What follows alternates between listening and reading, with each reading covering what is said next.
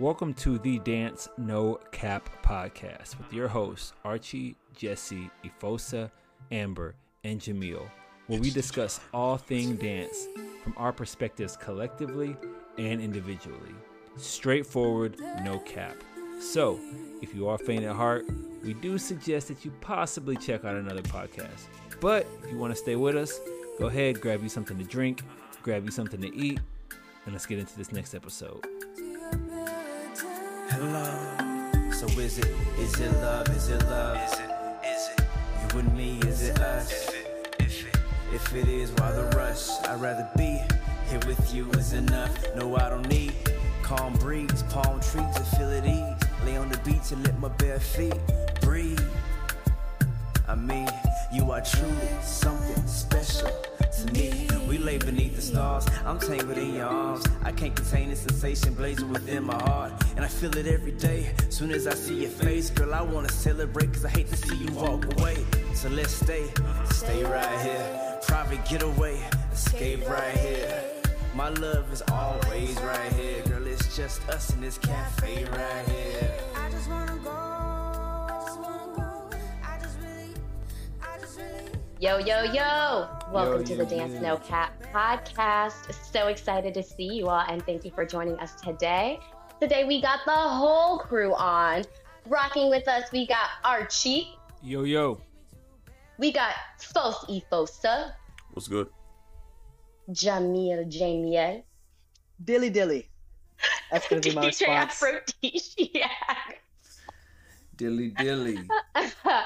We've got DJ Aphrodisiac, and you are listening to your favorite Moranita, Jesse. So, today's episode is kind of loosely related to the unfolding of a particular festival in the last couple weeks. See how I did that? I like that. I I like like that. how you did that Good too. one. No names were dropped in that statement. You guys assume what names you were want to dropped. assume. It just, some things unfolded recently, and we gotta talk about it. No cap. Exactly. And the reason I feel like a lot of people are talking about it, what has happened, and essentially what I'm gonna give you an overview in the spirit of the No Cast podcast, which is that we try not to name drop. We try not to bring negativity on any specific individual or event. But the general overview is that there was a festival that took place, and due to, I guess, the organizers' choices, they decided to cancel the festival midway through. So they got through, I guess, Thursday, Friday, Saturday, and Saturday. The organizer sent a series of messages to artists, to attendees, saying that they would not be going further with the Sunday event, that all activity was ceased. And obviously there was a lot of commotion in the community, as I guess there should be, to go to an event, to pay a lot of money as an attendee, to not be able to receive the full value of your ticket as an artist, not being able to put on classes that you've worked so hard to, and being able to interact with the students in the way that you wanted to. And then the concern about pay, compensation, that we didn't do all of the work that we were contracted to do. A lot of us, when you're working in the back end industry as an artist, you're booked for these things about a year in advance. And when you're an artist, you're not only thinking about this schedule as a I have to be there sort of thing, but you're thinking about this as these are the paychecks I expect to receive for the next year. And so having moments like this, when it doesn't go as planned, can be a really big deal for everyone involved. So we're going to talk about it. And we're going to talk about it because it's not a unique situation. I know it's pretty shocking the way it happened, and I guess some of the events that have happened and the responses have been a little comical. But this is something that's really serious, and it happens, a big one happens every year. But even worse are the times where the artists are still kind of suffering in the background, things are falling apart, and we still put on a good show and nobody knows. So there's a lot of different things I feel like we're gonna talk about when it comes to this topic, and festivals that fall apart, fire festival situations when it comes to dance. How does it happen? Why does it happen? How do we prevent it? How will we be discerning? How are we protecting ourselves as attendees, as artists? And how are we playing it smart as organizers? And how are we being realistic about what we can put on when we are making promises? This is everything we're going to discuss today. Let's go. Yeah, I know. What are you guys' initial thoughts when you first heard about this festival that kind of kind of imploded on itself. What was you guys' initial reaction as you saw it happening? I feel bad for the organizer because I mean, I really do feel bad because honestly, let's be honest, stuff is expensive. Like when you're doing an event, you can't even imagine the cost and the unexpected costs that will come up. Stuff is expensive. It's just gotten more expensive post COVID, and we all have these ideals and aspirations, but stuff is expensive. So I think we Yeah, all Amber, aren't you putting on? You're putting on the Bridgerton event. yeah. Plug, everyone go check out the Bridgerton event. So you're putting on you're organizing for the first time. What are some of the things that are surprising to you? Because you've been an artist in the industry for a while. And I think as an artist, you get somewhat of a preview of what it takes to run a festival. But it's a very different point of view when you're responsible for it and you have to be the one making the decisions and forecasting and planning. So what are the things that you're finding right now on your journey? First off, a venue. I really honestly could not find a venue under $1,500. Most were talking about $3,000 to $5,000, and I wasn't expecting more than 40 to 50 people at the event. So this is like a local themed dance party. So obviously, unless the tickets are $100, $150, I can't afford that. You know what I'm saying? Thankfully, yeah, and you're not talking about hotels. You're talking about studios or like regular spaces where people wouldn't even like be able to sleep there. Right. I'm not talking about hotels. The hotels were even more. Or they had like this huge catering fee.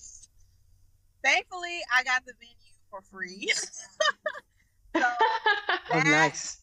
yeah, that helped like tremendously. But yeah, just the venue is I hear post COVID venues costs are astronomical.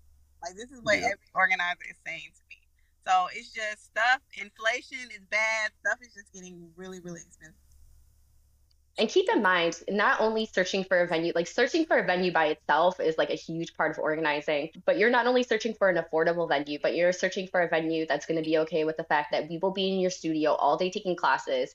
We want to be in your studio all night until the break of dawn dancing. And most venues don't operate that way. Most of them have a closing time that's relatively early, like midnight, 1 a.m. So finding one that's going to be accommodating for the needs of the attendees on top of being relatively affordable, that's tough. And they are expensive. It costs a pretty penny just for the venue by itself. And we're not talking about, sorry, just to add on, when you're thinking about organizing fees and you're thinking about putting things together, you're talking about the venue is a cost, all right? Then we're also thinking about the artist. The artists require flights, they require a place to stay, they require food throughout the weekend. You're talking about marketing, so you're paying for flyers to be made, several flyers, because organizers don't just have 1 or 2 flyers. They have about 10. They need individual pictures for everybody. Those little frames that you get that you put over your profile picture, that's a cost. You're talking about, there's so many small things that go into putting together festivals, and all of those things cost money. The videographers, the photographers, all of those extras that we all look for and expect as like a standard at festivals, those things add up. So by itself, by the end of planning and putting together a festival, even if it's a tiny weekender, you could be in the hole $70K easy, like easy days. You could be in there $70K. And if you're putting on something larger with a lot of top tier artists and their rates are relatively expensive, it's not hard to get into the 6 figures of dance. Not everyone has that money out of pocket, and not, you're putting up that money up front, by the way, like almost a year in advance, hoping that people will buy tickets, hoping you've got the right formula, hoping you can market enough, hoping that you're not interfering with anybody else, hoping nobody else puts another festival date near yours. Yeah. This is a big risk, and it's a big gamble to do, especially if you're brand new. What's that face, Archie? What you thinking?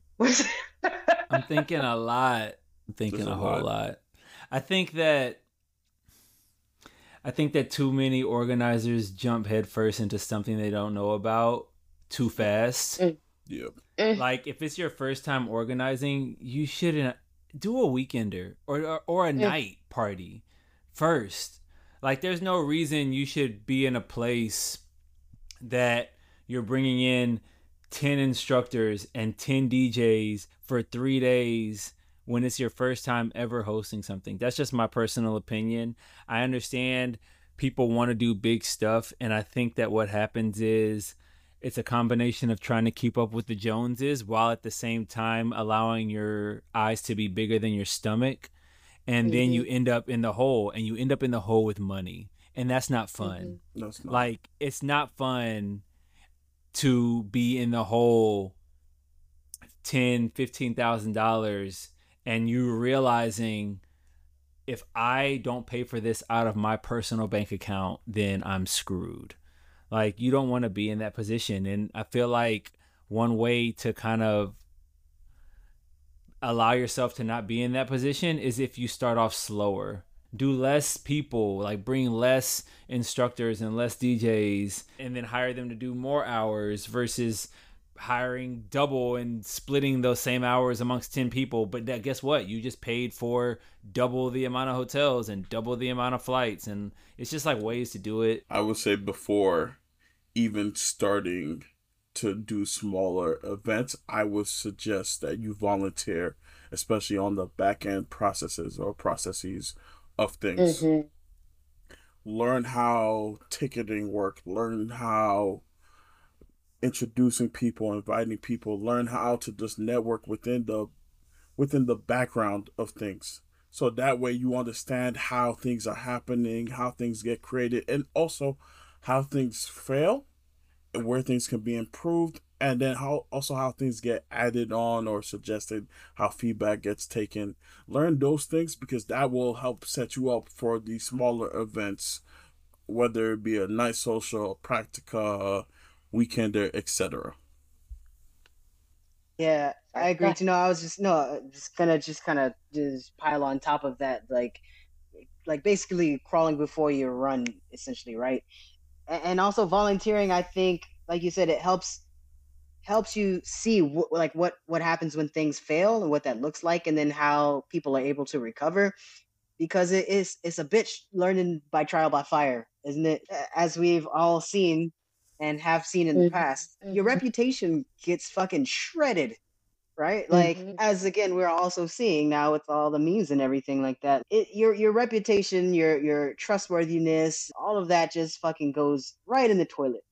And just even as a human being, it's if you don't have anything, you got your reputation, your word, and your appearance. And if you lose your reputation and your word with folks, then you really don't got shit.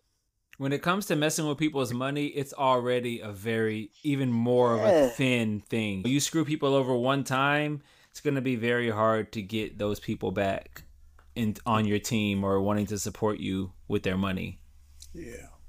Let me tell y'all. I mean, I've had a failed event. I don't know if y'all remember. We had our DJ event, Kizchella. Oh yeah, I remember Kizchella. Kizchella, bro. I've never heard about that. Yes. We had Kizchella, and it was supposed to be all DJs, like 24 hours. And what happened was Coachella I remember this. Threatened us, saying we can't use the name. I remember this. They own the rights. I remember. And we just totally lost momentum. So we had to cancel actually. We just had to cancel the whole event. I mean, bro, I'm telling you, one podcast episode we need to do on just walk through everything from the last 10 years. Because every time we talk, I feel like I remember something that I forgot about. I forgot about Kizchella. That's crazy. It legitimately feels sometimes like we've lived 30 different lives in the past 5-10 years. Because of how much stuff we've experienced. Part about this is that it's happening. There's something similar with the whole, what's it called? The LA Zouk Marathon. Yeah, it is. Yep. It is. Yep. Naming. I think Coachella had a stronger argument than LA. I agree. Yeah. I agree. Just to give some background information, if you're not in the Brazilian Zouk scene, there is a Chinese company entity that is claiming that they have copyright to the name Zouk, and they are now, which makes no sense. Standing up.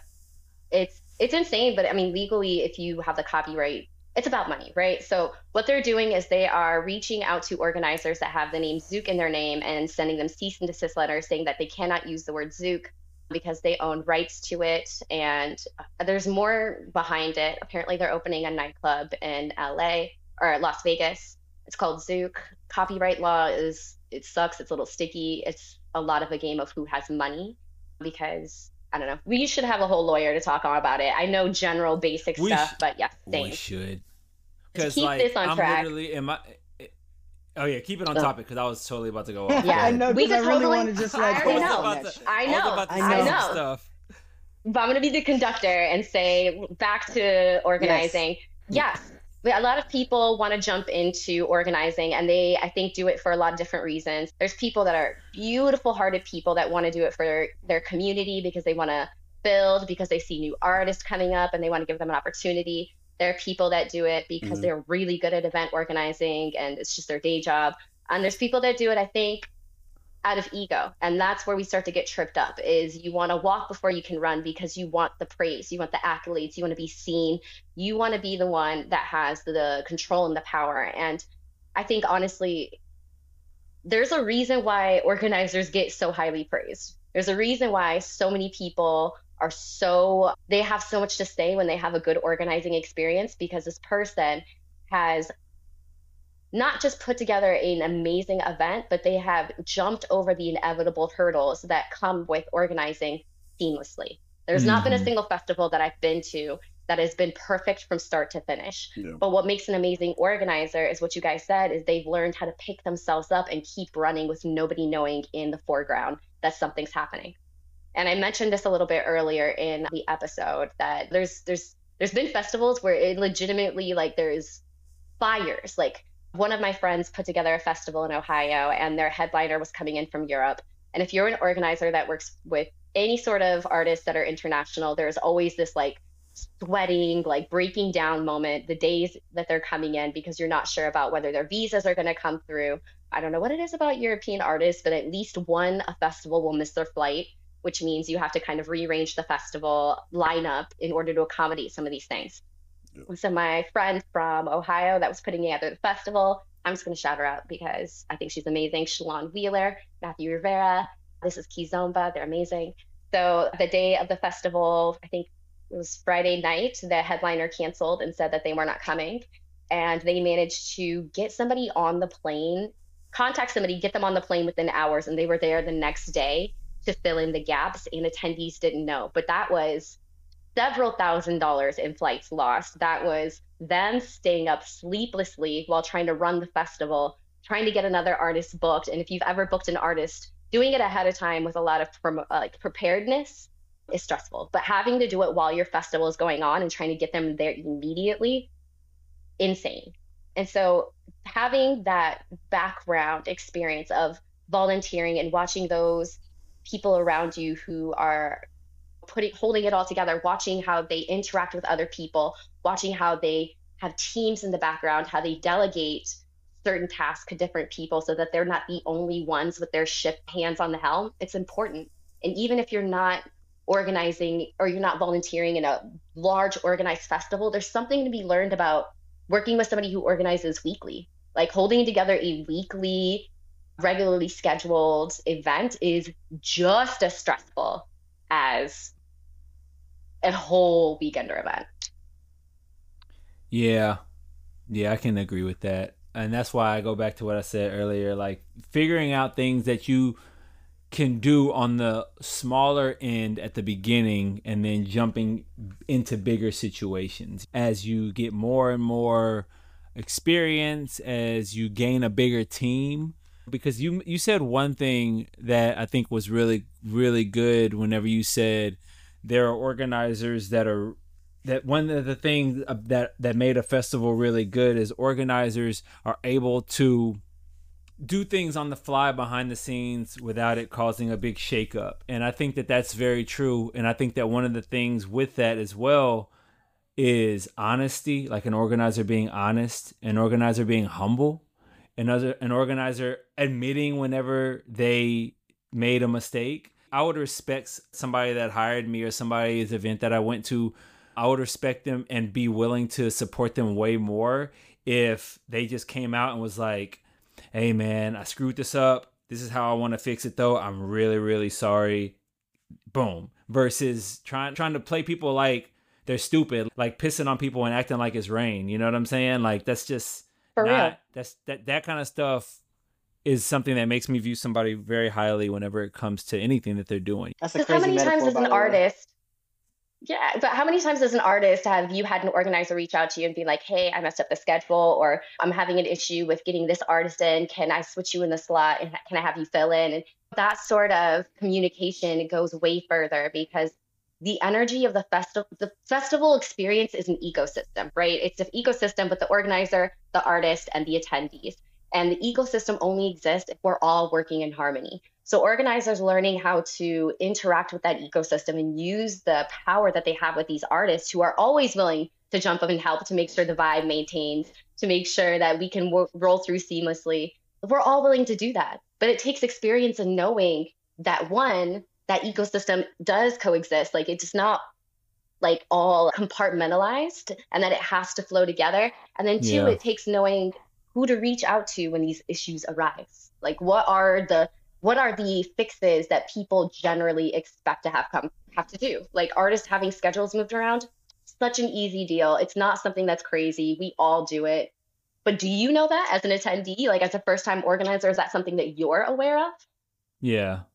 Just on the subject of folks like working with other organizers, one thing I'm seeing is somebody that we all know, Chinky in Richmond, Virginia, volunteering and working kind of, I don't want to say underneath, but like working to help put together and organize the DC Zouk Festival or Zouk Heat or whatever, volunteering and helping out. I feel like she's learning the inner workings of organizing from Teresa, somebody who's got a couple more years under her belt with organizing these festivals. And so just to see them work together is a beautiful thing and gives me hope anyway. Not to throw Chinky under the bus or anything, but like I think some good things are going to be coming out of Richmond at some point in the future because of this. I don't want to necessarily call it apprenticeship, but like just latching on to somebody like you're saying who has a little bit more experience, and y'all can grow and learn, or you can grow and learn from this person. And like Afosa was saying, to volunteer inside of things and inside of a festival, a big festival, and to see the inner workings and what works, what doesn't work, how to go about handling certain artists and whatnot. I think that's one of the right ways to do it. And so just to jump out there, put on a whole festival, super risky. Hey man, this is what you want to do. It's what you feel called to do. Go ahead and do it. No, but like, don't just rush into you rolling it. The dice. Rolling the dice. Don't just rush into it. Think rush again. into it rush into it if it's you and like your cousin and your sister and your mama. And but y'all don't rich. rush into it. Y'all don't rich. rush into it if you like got 100 people that don't know you from Adam sending you money to buy tickets. No, don't. Super true, but like the phrase exists. It says it's an ancient Chinese proverb. I believe it says, "Fuck around and find out." Oh, Jesus. I believe that's how it goes. I think Confucius might have said it. I'm not too sure. Y'all might want to fact check me on that. But one of them, he might have been the one who said that back in Oh the day. my gosh! Fuck around and find out. I have a From question. the book of Nicolation. I know Jesse has a timeline, and you can jump us back onto the timeline. But I have a question Gotcha. that is ties into that statement. But Interesting. What do you feel about the weight of what an artist contract whenever they're hired actually, like how much weight does it actually hold in your head? Nothing really, because nothing really, especially with the way people have a contract and you still see them online saying, "Yo, my money's not here." Yeah. So and yeah. And organizers, and honestly, the contract is nice in case it's something. I'm sorry, I just can't stop. What be looking like is you gonna have a contract one hand and still an empty hand in the other. Like what you gonna do? Like it's difficult because a lot of these organizers don't live in your city. So yeah, you can go to small complaints court and you can sue them, but by the time you get to the end of the lawsuit, you're gonna have legal fees, wasted time, and still no money. which is, It's just and not like that's what's That's a interesting. tough That's what's part. so interesting about it is like, and that's why like I believe that you got to protect yourself on the front end. But the reason it even ties it to what Jamil just said is because like I'm like, what holds more weight, my fist or this piece of paper? You know what I'm saying? I Like, mean, you know what I'm saying? No, you already know Like the answer if to I that come question. if I come find you in your city, or if I'm gonna email you this piece of paper, like which one holds more weight? Yeah, you already know the answer to that question. That's what makes it so interesting in comparison to like having a contract within like a company Yeah. to where you, because another question that I ask in my head for people is like, if like for somebody that has a contract is like, well, do you have a lawyer? Like, do you personally have a lawyer? Because if the answer to that is no, then I ask like, how prepared are you to take action with your contract, or is it simply something that you have to kind of like as a scare tactic? You know what I'm saying? for real, because it's like one, if the organizer has no collateral, then you're suing against dirt. Like, what are you getting out of this? Like, broke divided by broke equals broke. So you're not going to get anything out of this. But like, secondly, there's nothing that kills me more, like these new age organizers, than them posting up and being like signed our legal team. It's like, first of all, no, you didn't, because there's no way that a legal team would advise you to say any of this stuff. But you're going to need a lawyer because now you're crossing state lines. Like you're talking about compensation across state lines. And do you have a proper business LLC? Do you have an understanding of like, were you a contract? Like what kind of paycheck? What's the pay stub? It's a lot. It's a lot, and to me it makes me want to tell people you have to be way more proactive on the front end of hiring and put way more of your expectation or weight on the front end of hiring versus on the how you would react if something went bad, you know? Okay, so that's actually perfect because that transitions into the artist side of it, right? So I mentioned a little bit earlier that as artists, there is always a hiccup at events. There's small ones, there's big ones, but you always have to recover and you still have a job to do. Because at the end of the day, the attendees really don't care that you lost your luggage. They paid for a ticket and they deserve to get the classes that they paid for. So as an artist, I think the more seasoned ones will tell you that there's always red flags of people that you should avoid ahead of time, right?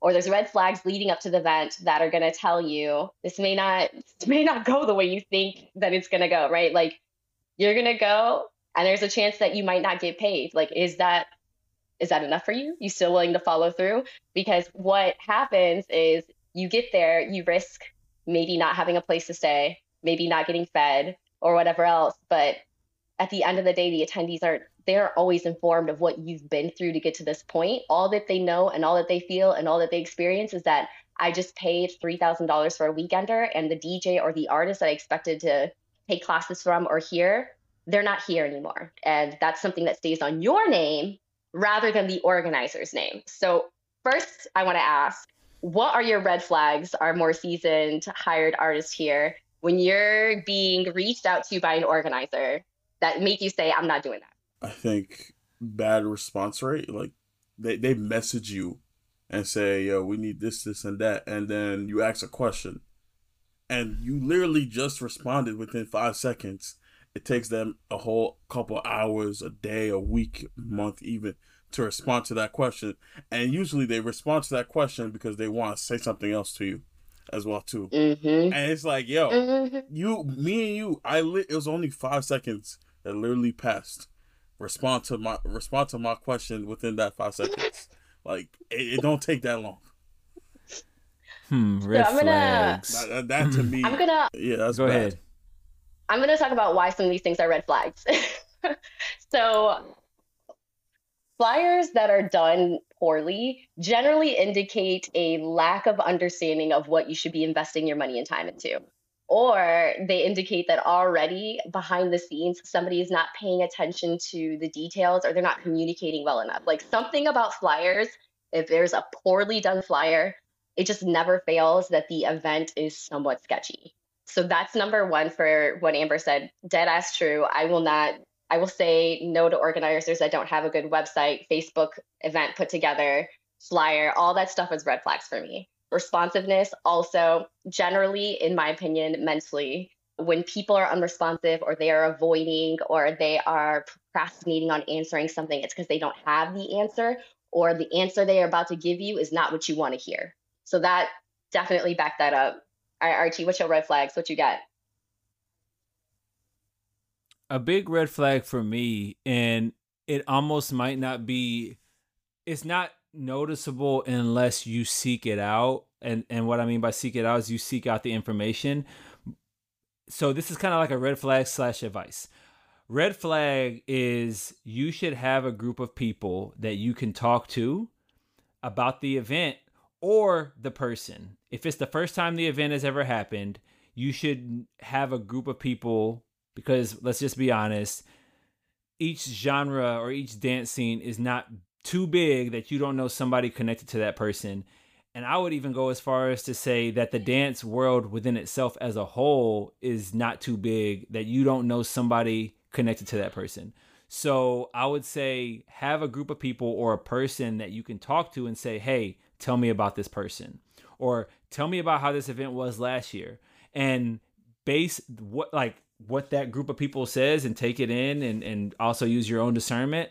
But if they're telling you crazy stuff, that's a red flag. If they're telling you stuff about last year that was super sketchy, or like if they were hired and they never got paid, that's a red flag.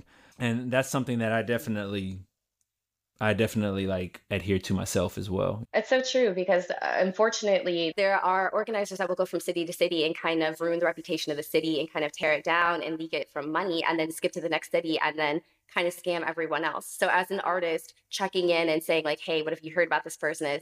What have you heard about their business practices is going to be a saver. We had one organizer in one of the cities that I lived in, not my current city, that had a reputation of city hopping. They were just on the loose, and they threw an event in the city that I was at, and they invited me to teach, and I was totally on board. It's a lot safer to say yes to local events because I have my own house, I have my own transportation. Worst thing that can happen, I don't get paid, but it's my community. I'm willing to put the work in, right? So the organizer went through the whole festival, and then the artist started getting hotel calls to their hotel asking, sorry. So they got calls from the hotel asking like, hey, do you have the contact or contact information for this organizer? This organizer actually owes us still like $30K, and they've skipped out on the bill and we can't get a hold of them. So what's good? And it's like moments like that where you're like, it's a red flag. Somebody out there that has worked with this person has that sort of information. But if you're asking and investigating, it's not going to be something that you find on Facebook. It's not widely advertised.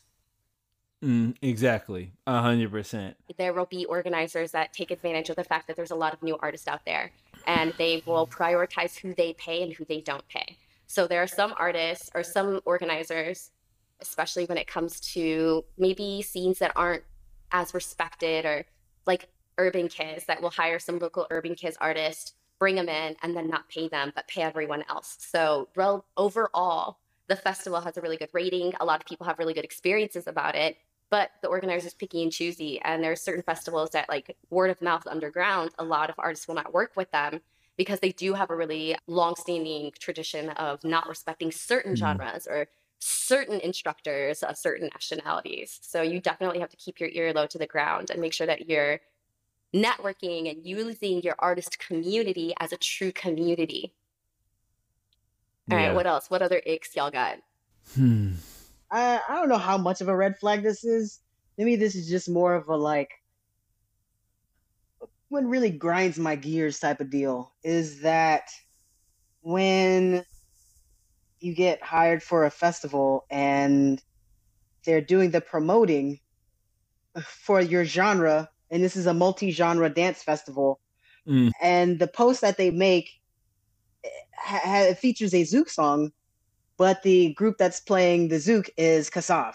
And you hear Zouk la sasamini kamanuni, ha ha ha. I'm like, that really grinds my gears because, like, you don't know what Brazilian zouk sounds like. You don't know the difference between Caribbean zouk and Brazilian zouk, or like Right, you could have even used a random R&B song. You could have Googled DJ Kaka, Archie and Sizzle.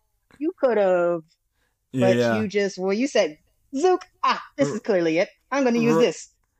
Yeah, that kind of stuff shows, Yeah. that kind of stuff shows me that like a person doesn't.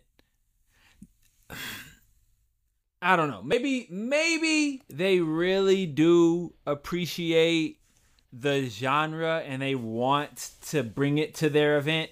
Maybe that's me giving them the benefit of the doubt. You know what I'm saying? I know exactly what you're saying. But what it shows me, what I see up front is I'm just like, you don't care about this genre. You just want to make money because you didn't care enough to do. Right. You didn't care enough to do a little bit of research to know a little bit about what you're bringing to your event. You know what I'm saying? Exactly. Yeah. So I agree with that. I concur. Yeah. Because that's an annoying thing for sure.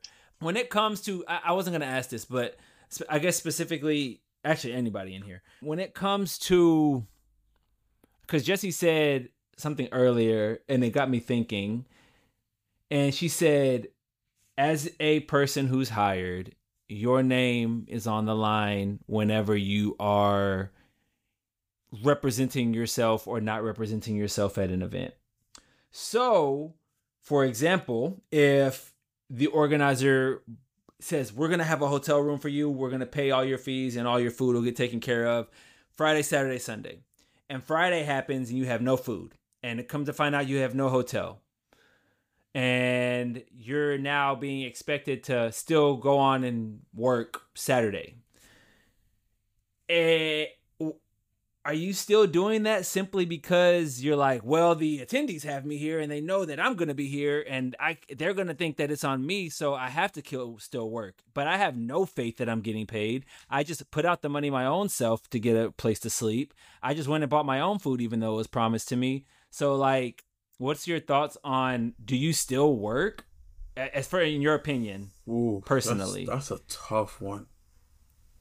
Because me personally, I don't know how motivated I would be to feel like I still need to work.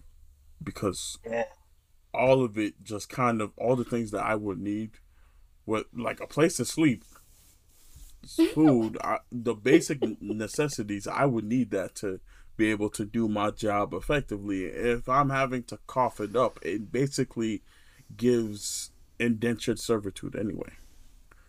So I don't know how I would feel about doing it. It really depends, because I still do think certain events, it's not just attendees coming in, it's other organizers. And now I'm not saying you need to go out here and basically do the thing because other organizers are there, but I'm saying it's an opportunity for more and better work because there are other people there. So I might still do it for that. And plus you got the occasional homies, like the real, not the people that just like your stuff, but the people that have been, like you see, they come out to. Yeah, that's a good point. I think at the very least I would probably social dance and dance with the attendees. Jamil said, "I'm gonna have a good night." Yeah, for real. Like show face to everybody, all the students and everything, and interact with them, social dancing, and kind of like Afosa was saying, like the homies would be there too, talk shit, whatever. That's a tough situation. This is one of those situations where I'm just going to say, if you're not obsessed with dance and you are not 100% like passionate with it, this is not the field for you. Like, this is not the genre for you. Because I know I've been in situations, and it's different because I'm not a full-time artist, right? Like this definitely plays a humongous part. That part plays a huge part. Huge. It's a huge difference in what you can and are willing to put up with and how you interact with people, right? Because for me, if an organizer steps at me sideways, I have no problems with saying something about your mama.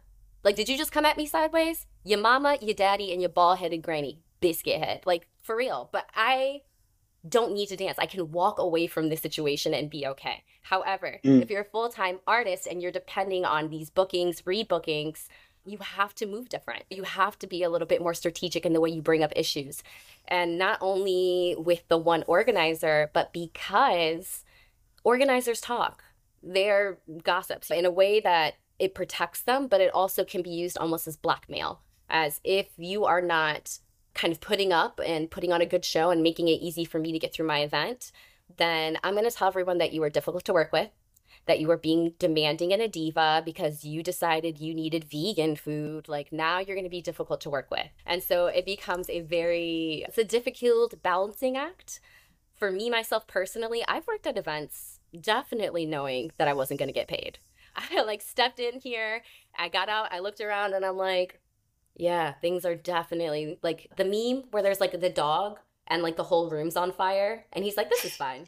That's definitely what I felt like sometimes, right? Like, this is a hot mess shit show. However, for me personally, it is worth it to go out there and make sure that the attendees have a good time, because I may be missing out on a paycheck, but they have already invested that money. They spent money to come see me. And that's where I think the ecosystem of dance comes into play, because organizers are hiring you not just because you're an artist and you have something to give, but they're hiring you so that they can get your following. This is a contact access point for you and the people that follow you.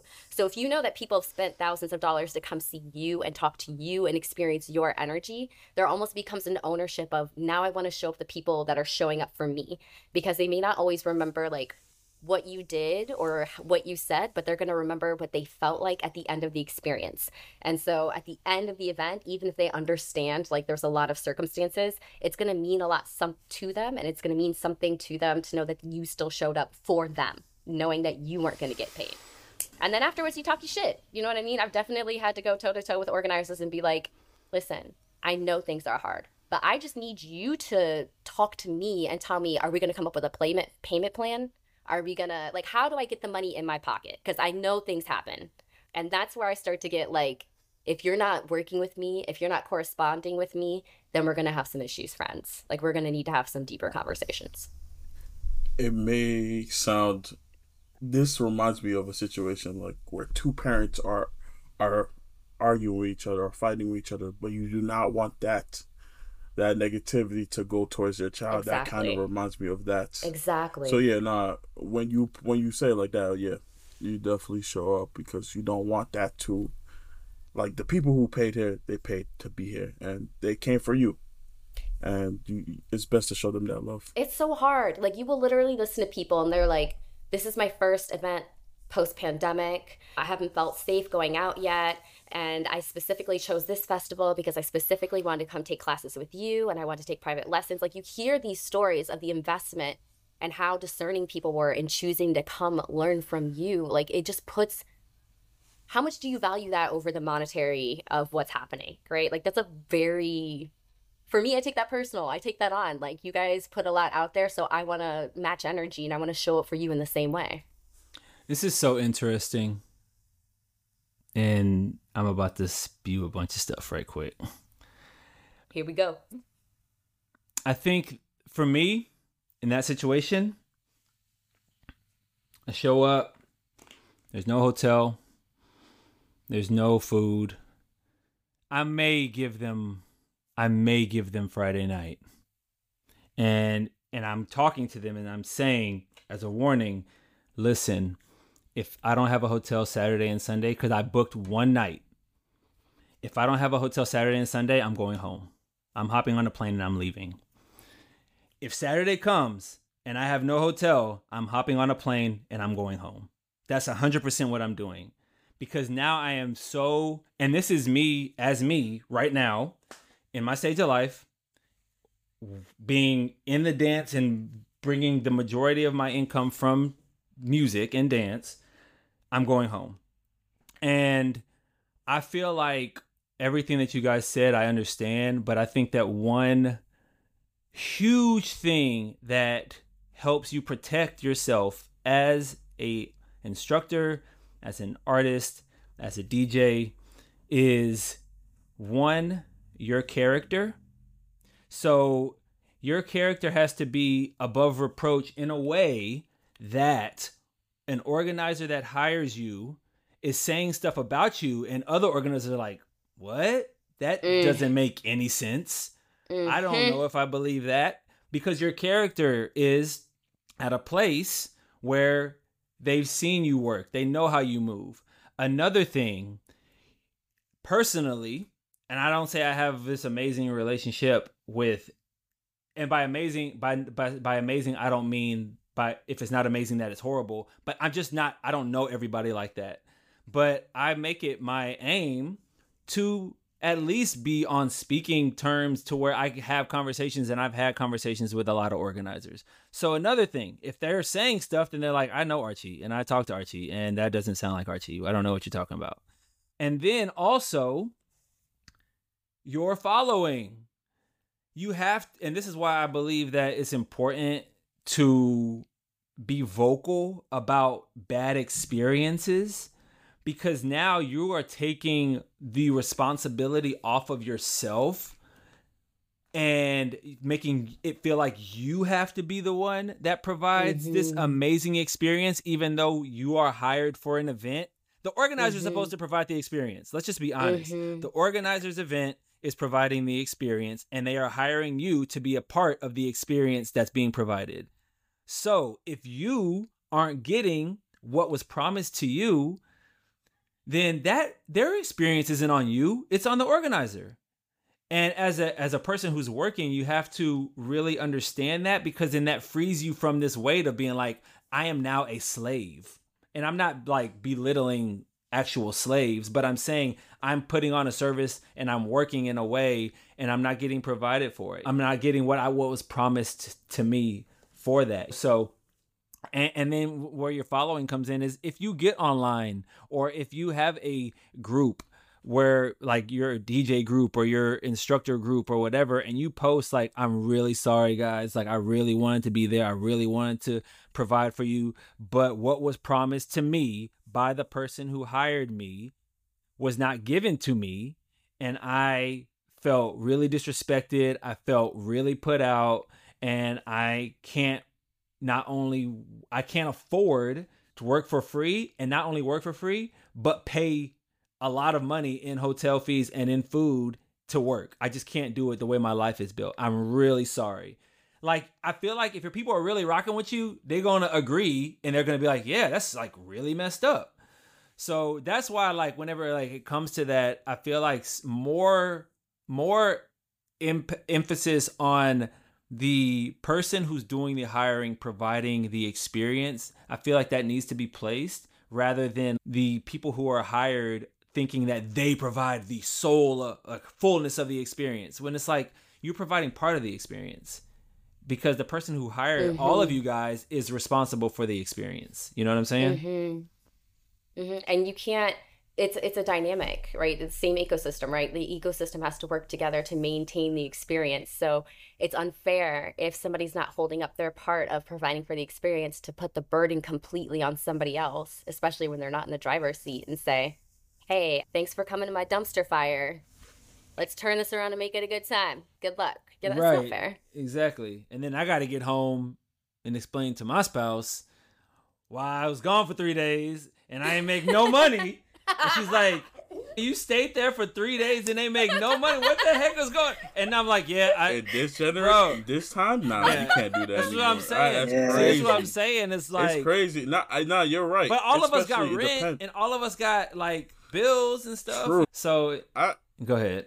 I think the reason I can say that, and it's because I have the privilege of having like that income be another income being that's separate from the thing. But like, if this was my main thing, and not only that, I have a kid, a wife. Exactly. Yo, fuck all that. I'm out. Like, I'm not even going on the plane if I can't.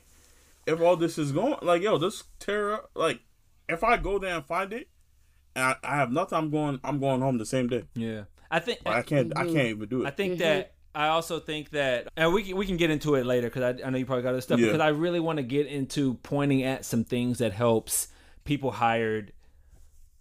That helps people, protect themselves. Yeah, I just want to say, like, as an ecosystem, right? I'm going to just start referring to this as the ecosystem, right? The artists, the organizers, the attendees. I think that part of what is going to fix this And what's going to make this better is if we kind of shatter this illusion that the organizers and the attendees try to maintain of like, dance is this magical, safe haven sanctuary where nothing bad ever happens. It's like Disneyland. It's amazing and it's perfect, because I feel like this illusion that everything's perfect and nothing goes wrong is what prevents us from having honest conversations with the attendees. We're working hard to try and keep this little illusion for them because that's what we're selling to them. But like realistically, people are suffering at the cost of maintaining this illusion. And I feel like specifically the artists that are dependent on this full time, that are dependent on these organizers still reaching out to them and wanting to work with them and hire them, even under crappy circumstances, those are the people that suffer the most. And so I want to first, not to gas ourselves, but I'm proud of us for speaking honestly about things that have been underground, that people have been afraid to say out loud. And I want to say that I've noticed an uptick of people making podcasts, which has been pretty cool. Like there's other podcasts popping up on the scene. There's people that have been a lot more vocal online, on Facebook. I've seen a lot more Facebook lives. And I just want to encourage that sort of free speak and people willing to have these opening conversations, because I think that's going to be one of the biggest parts of healing and making this an actual sanctuary, an actual place where we coexist as a good ecosystem, is being honest about the issues so we can resolve them and then move on to creating even better stuff. Yeah, I agree with all that for sure. It has been cool. It has been cool and mad encouraging seeing like people do create changes in like the way that they run events or in how they handle certain situations solely based on, I won't say solely, but I'll say maybe we were like the straw that broke the camel's back for them. They were like, that little push, whenever I heard y'all say that on the podcast, really pushed me to do this or really pushed me to do that. That's been super cool. And not to gas ourselves, like this isn't an ego moment. It's just being realistic that we do. Every time we drop an episode, there's somebody that just reaches out to us and says, hey, I didn't realize this was an issue, or thank you for making me aware that I wasn't the only one in this issue, having this issue. I'm now going to do something about it. Or an organizer not understanding because they've never been an artist and they've never been hired and had to go up the ladder that way, not understanding the inconvenience and how much weight it puts on the artists, some of the choices that they make. And so even from, we've got a lot of DJs on the podcast, them talking about how DJs are not, they're not announced with the artists. They're almost like secondary citizens, or they're not as big on the event flyers. We've had actually several organizers reach out to us and say, thank you for making me aware. Didn't realize that was something that was going to cause an issue. It's just what everyone's done. So I followed that line. But after we said that, they've now changed the way that they're treating DJs. And so again, not to gas ourselves, but I just want to put this out there to say, when you are speaking from an energy of wanting to fix things rather than just anger and spite, when you're speaking about issues, people will listen and they will be willing to accommodate, but you have to be able to use your voice. Like, you have to be the one to say something. You can't just wait for somebody else to do it. Like, you have a lot of power. That's real. All right. What else is the fix, y'all? What else we got to try and help our brethren coming up the ladder? I am actually curious. Are there any things we could have attendees? Because if we're going to, I guess, fix this ecosystem, are there any options or solutions or responsibilities for the attendees? Because, like as you said, this whole magic trick or magic show to be illusion, I do think it needs to disappear. So I feel like that would require certain responsibilities or expectations or certain actions to be taken from the attendees. How can attendees protect themselves as well? Yeah, because they're the consumers in this ecosystem. Right. And there's a couple things that I've seen. Number one, there was a festival where, maybe this is a little bit more on the organizing side, but this I think does protect attendees as well, because there are organizers that will sometimes leech from their community and say, hey, you're an attendee. I want to help build this community. Would you mind funding me $2,000, $5,000, $10,000 to put on this event? They put on the event. The person never gets paid. Although technically they're not a ticket buying attendee, they still lose out on a lot of money because they helped to fund that organizer. And there's just been a lot of people that have been kind of SOL, lost their money. The organizer moved to a different city and is still putting on events. And what's been coming up now is people are putting together class action lawsuits. So they're putting out in different communal Facebook groups saying, hey, this organizer took my money. Would you like to take part in this class action lawsuit that we're putting together to try and At the very least, stop them from taking more people's money, and at the very best, get our money back. So it's one thing is there's power in coming together and using your voice together, where one person may not be able to buy a lawyer. Certainly a group of 300, 400 people have the ability to do so. That's number one. Number two, this is a business. You know what I mean? Like, these are people, these are transactional things. If it's a legit business, they should have their paperwork together. And if not, put them on the fucking radar. Like, call the Better Business Bureau. Like, start using, don't forget that this is still a government and there's recourse for you. This is if true. If you bought your ticket within a certain amount of time, you can call your credit card company and say, hey, this was a scam. I don't know what the official words were, but like defrauded. Like, I need to put a flag on my account. I would like that amount refunded. That's worked out for people as a like after effect of like, I didn't get what I paid for. So those are two things I've heard about. Mm-hmm. That's good. I think that also going back, even like with the people that are getting hired, like talk to people that know the person and that have been to the event before. Same thing I said earlier about people getting hired, but also you can apply that to people who are striving to attend an event. I will also say, watch the timeline. If you're seeing people, and when I say people, I mean artists, withdraw from an event. That's exactly what I was going to say. Months in advance. And it's not just one or two, but it's a couple of them. And then also, like, people are just having to be added to replace what's been lost. Like, that's a red flag. Yeah, Spidey senses should be going off. You shouldn't put your money. You shouldn't put your money in there. And not only that, you should warn those close to you, like, hey, this is not where we should be investing our money and time in. Yeah, it almost feels like, I was gonna say, it feels like the thing where you, if you're just like in a crowd of people and then you start seeing one and then two people and then three people start running the opposite direction, and then everybody starts running. Maybe I should just stand here. Maybe I should just stand here. You should be like, oh, I'm curious now. What's happening over that direction that's making them run away so fast? No, don't do that. You should also run the same direction that the crowd of people is running. You gotta dip. You gotta get your Sonic shoes on and run. If there is one thing that is law by Black people, is if you see a Black person running for their life, you start sprinting. You don't ask questions. You don't look around. You drop and run. So take that from our book, y'all. Don't stop and get yourself caught in that fire. If you see multiple people running in a certain direction, probably you should run too. Yeah, you should definitely run too. And then while you run and be like, what's happening?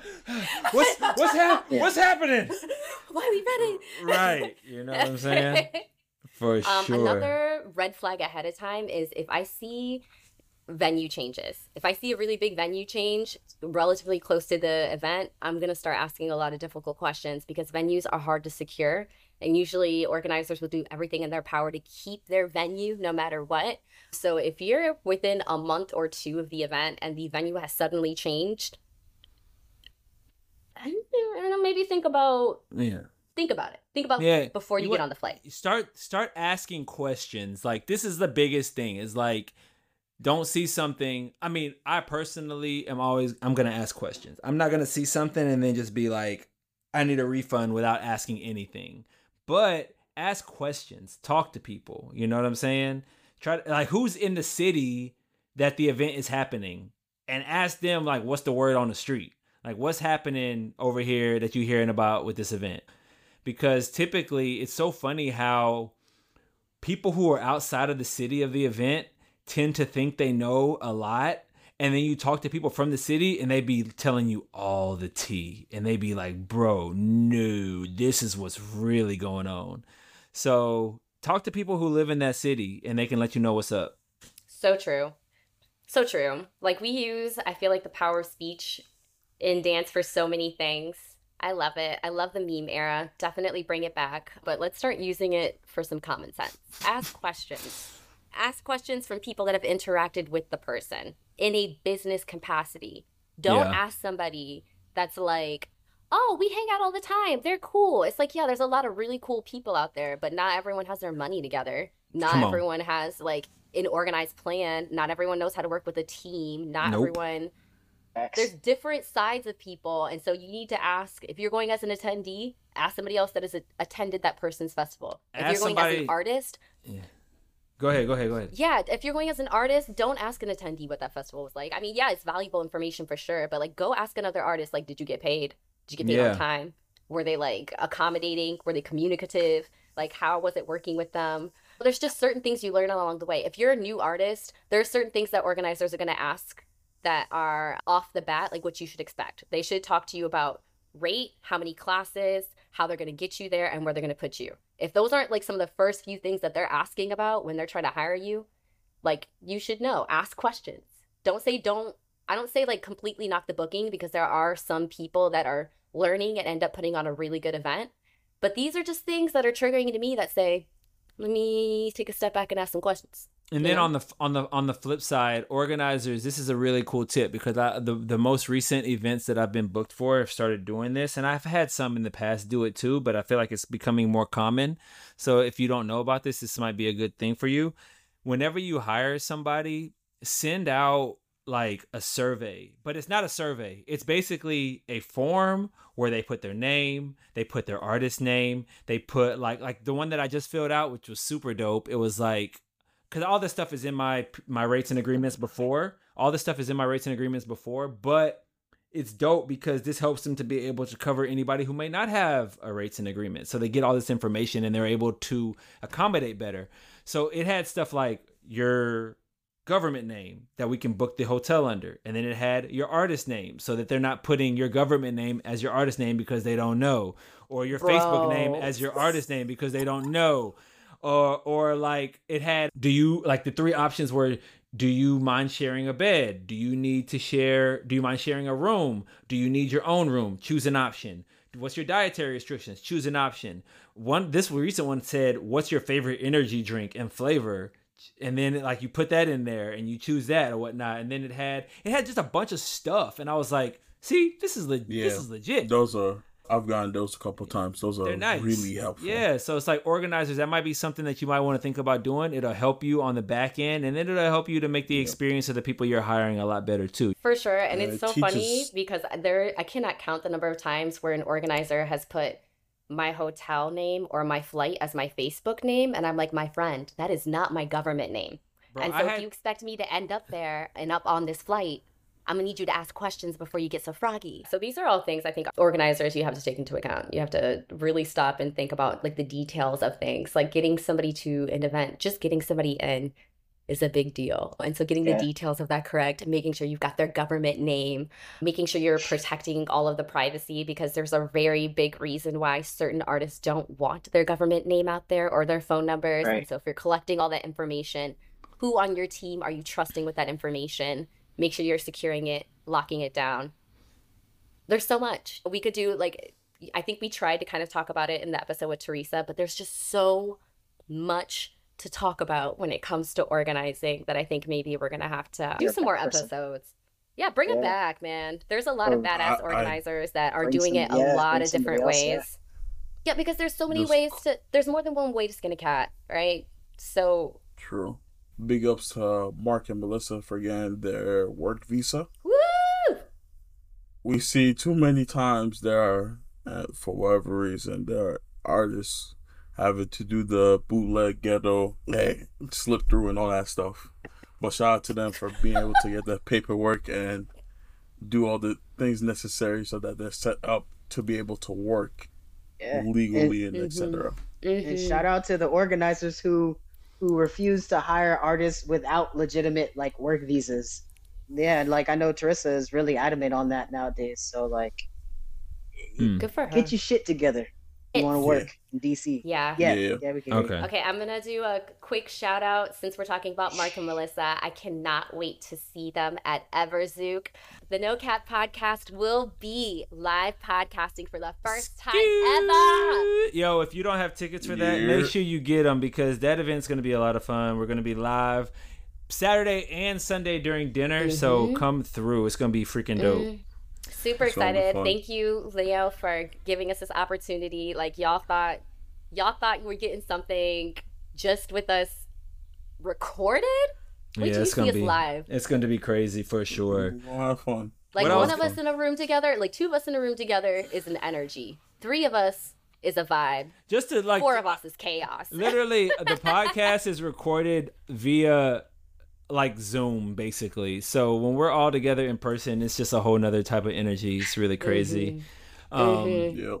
But what I was saying was I had to change my rates and agreements at the bottom and put my government name because I got booked for I used to get booked for events in the past, and it's happened to where they put Archie and Sizzle on the hotel name, and it was just me there DJing. And I was like, "Here's my ID, Archie," and they're like, "Who? We have Archie and Sizzle," and I was like, "Does it really say Archie and Sizzle on the hotel?" So I've had to, like, that was like years ago. I had to make sure at the bottom of my rates and agreements, highlighted, it puts for hotel bookings, my government name is this. So yeah, that happened. That only feeds into the conspiracy theory that Jesse loves to say, that Archie or that Sizzle is not real. She be Sizzle fronting like a she's hologram. she be fronting like she's never danced with Sizzle before. Get out of here. Like she ain't never been body to body with the dude before on the dance floor. I'm just saying. But you know what? like, I haven't seen him in person, so I don't know. Ooh, She could be onto Ooh. something. Maybe she's passing it on to you then, I guess, is what the thing is. I'm just saying technology is taking the really torch. advanced. I know, it's just a lot of It's the so evidence advanced society that I was tricked on the dance floor in multiple cities. Get out of here, girl. Oh man, AI is really coming up in advancements. Like actors are on strike Bro. now, writers are on strike because of AI. You Bro, don't it's know is even what I'm funny- saying. It's even funnier because Archie and Sizzle were in my apartment shooting a whole music Oh video. my gosh, bro. Yeah, get out of here. Literally, she was in our music video in Dallas and everything. Come on. Anyways, That's funny. Maybe that was a hologram AI Sizzle. is what I'm saying. But yeah. Is what I'm saying. But I do want to give some advice to people getting hired really quick. I want to tell them ways that you can avoid being screwed over whenever it comes to getting hired from events.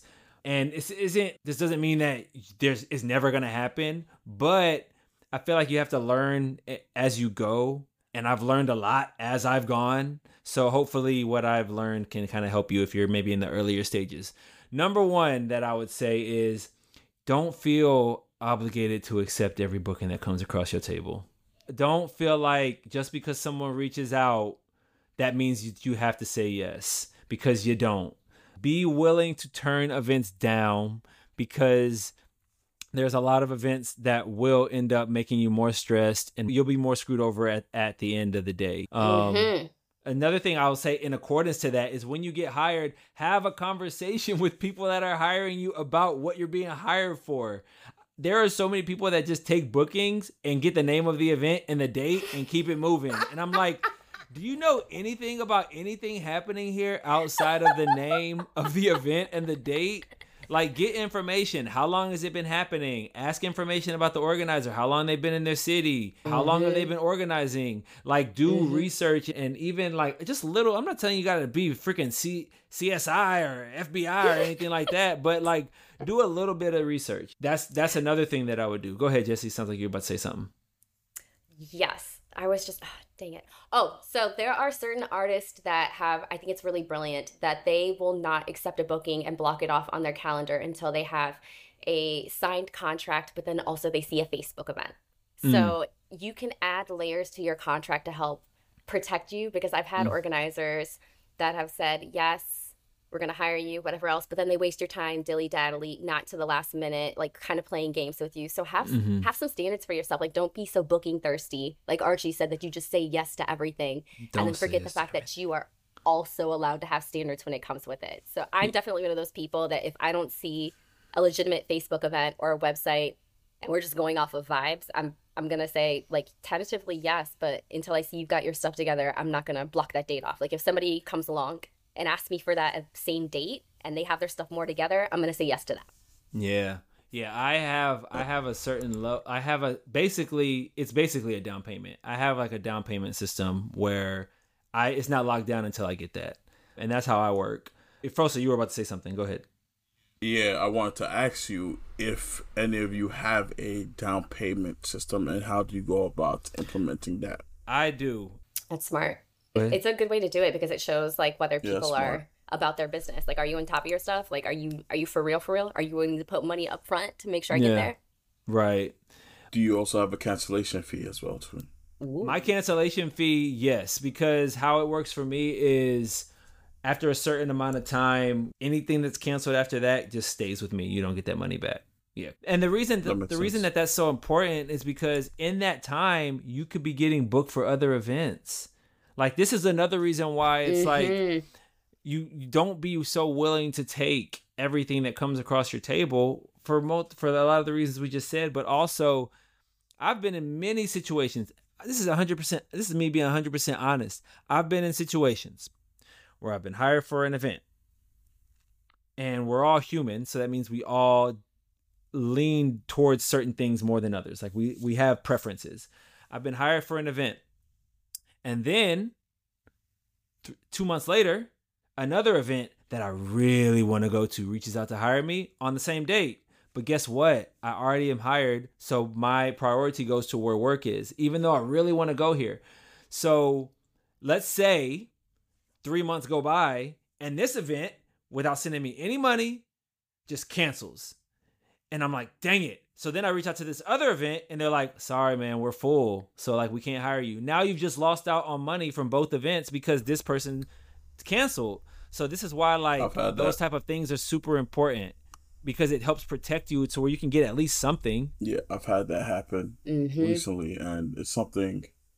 It's unfortunate, but something that I had to learn because like, I'm new in this, so I don't have all this set up yet. But because of this, now there'll be certain things in place going forward to protect me. Yeah, I do wish I had like the sense and forethought beforehand, but just for you all who are new, I would say go out. Go get some mentors, ask them about these things, run it by them. Because that's something I need to do now. And I've only been in this for about 2-3 years now. It's crazy. It's crazy because around. like I've gotten lumps on my head, bro. I had mentors and I had people that gave me advice and told me certain things as well. But I've gotten lumps on my head. So if you're in that situation, you don't need to feel defeated, because a lot of the wisdom that I've received from my experiences and the knowledge that I've received from other people have all been from either people that have helped me or from getting lumps on my head and changing. Yeah, I honestly feel like I could go on this topic forever. It's so important to me how we interact as a community and how we're looking towards moving forward. And I felt that especially when we were discussing legacy on the Larissa episode, where she was talking about like creating the scene and everything else. And what I feel is like as an artist, sometimes we can get gatekeepy with the stuff that we have. And it's understandable because it's intellectual property. It's really easy to get scammed out of your stuff and somebody take your stuff and make money off your stuff and then kind of screw you over. And so we can be defensive and we can have a lot of gates up. But at the same time, we have to be so fucking for real with ourselves, and that we're not going to be in this business forever. If we want to build a community, there has to be steady growth. There has to be constant expansion. And with that means that you cannot have the same grasp and control over everything that you always had. There's going to be more artists coming up. There's going to be more organizers coming up. And so instead of trying to be defensive about this, think about how are you paying it forward and how are you building the legacy of the dance, like not just your own personal one, but of the dance and of the community. What knowledge can you pass on that's going to help this next generation to move forward quicker than we were? Like we're not going to be able to, I think, and Black people understand this because we're told this all the time, right? This is part of the burden we carry, is that we don't want to spend our lives making the same mistakes that our ancestors did, right? Our job as Black people, it's what we're raised to do, is to forward our family name way faster than everyone else. And the only way you're going to do that is if you really invest time and the people that have already done it and already been here, and then the generation behind you is investing in the future as well. Like we have to work together better.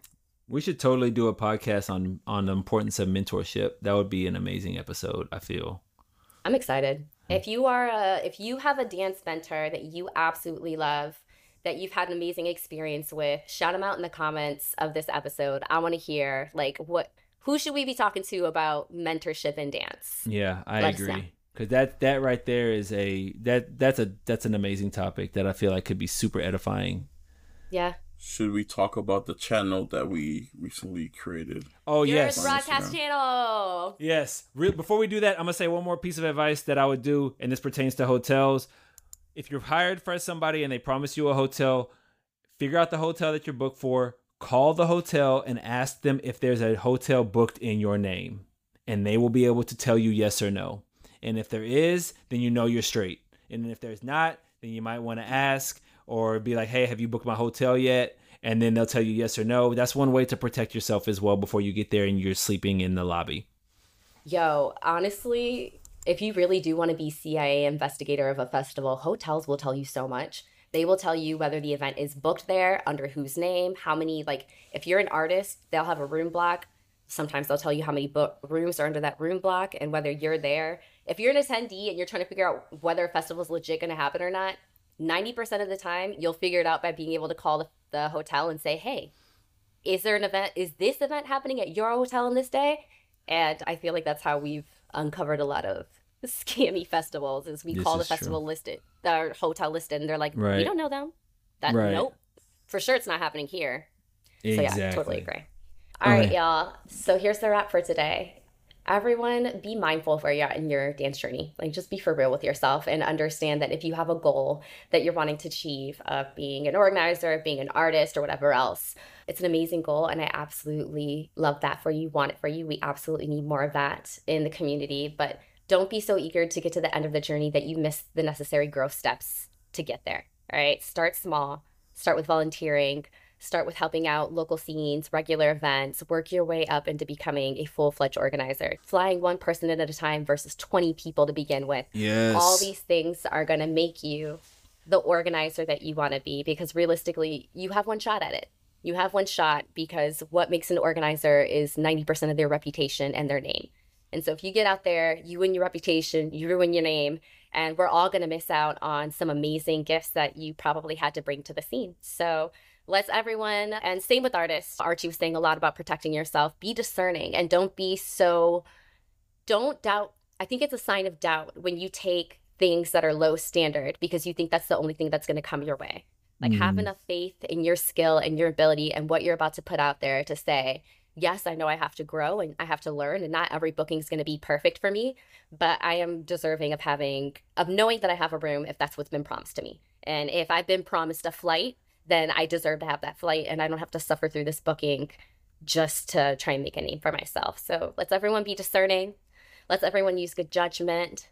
Let's everyone be patient with our journey as we grow in the business side of things. Let's everyone work from a place of community love and not ego and understanding that it's great to have these accolades for these big things that people are doing, but they have absolutely worked and put the time in to getting these accolades. They're not just being gassed. Very true. And there's space for all of us, but let's just move in a smart way. And if you are a listener of the podcast, you want us to do more, and we want to do more. I feel like we have an idea list 20 million things long, but there's only so much time in the day and there's only so many resources that we have right now that we can do it with. So if you want to see us expand and offer you all the crazy things that we have in our head, please join our Patreon. We've got some special treats for you there. And we want to keep treating you like we want to really make this a podcast for the community. Yeah. And the Dance No Cap podcast broadcast channel on the Instagram. And the Instagram, that where you can actually interact directly with us. So you can get in there, chat it up with us. We'll be able to chat back with you. And you know we're loudmouths. Like we love to chat it up. So get in there. Tell us your thoughts, what you're thinking. Let's go. With that, I guess we're going to be out.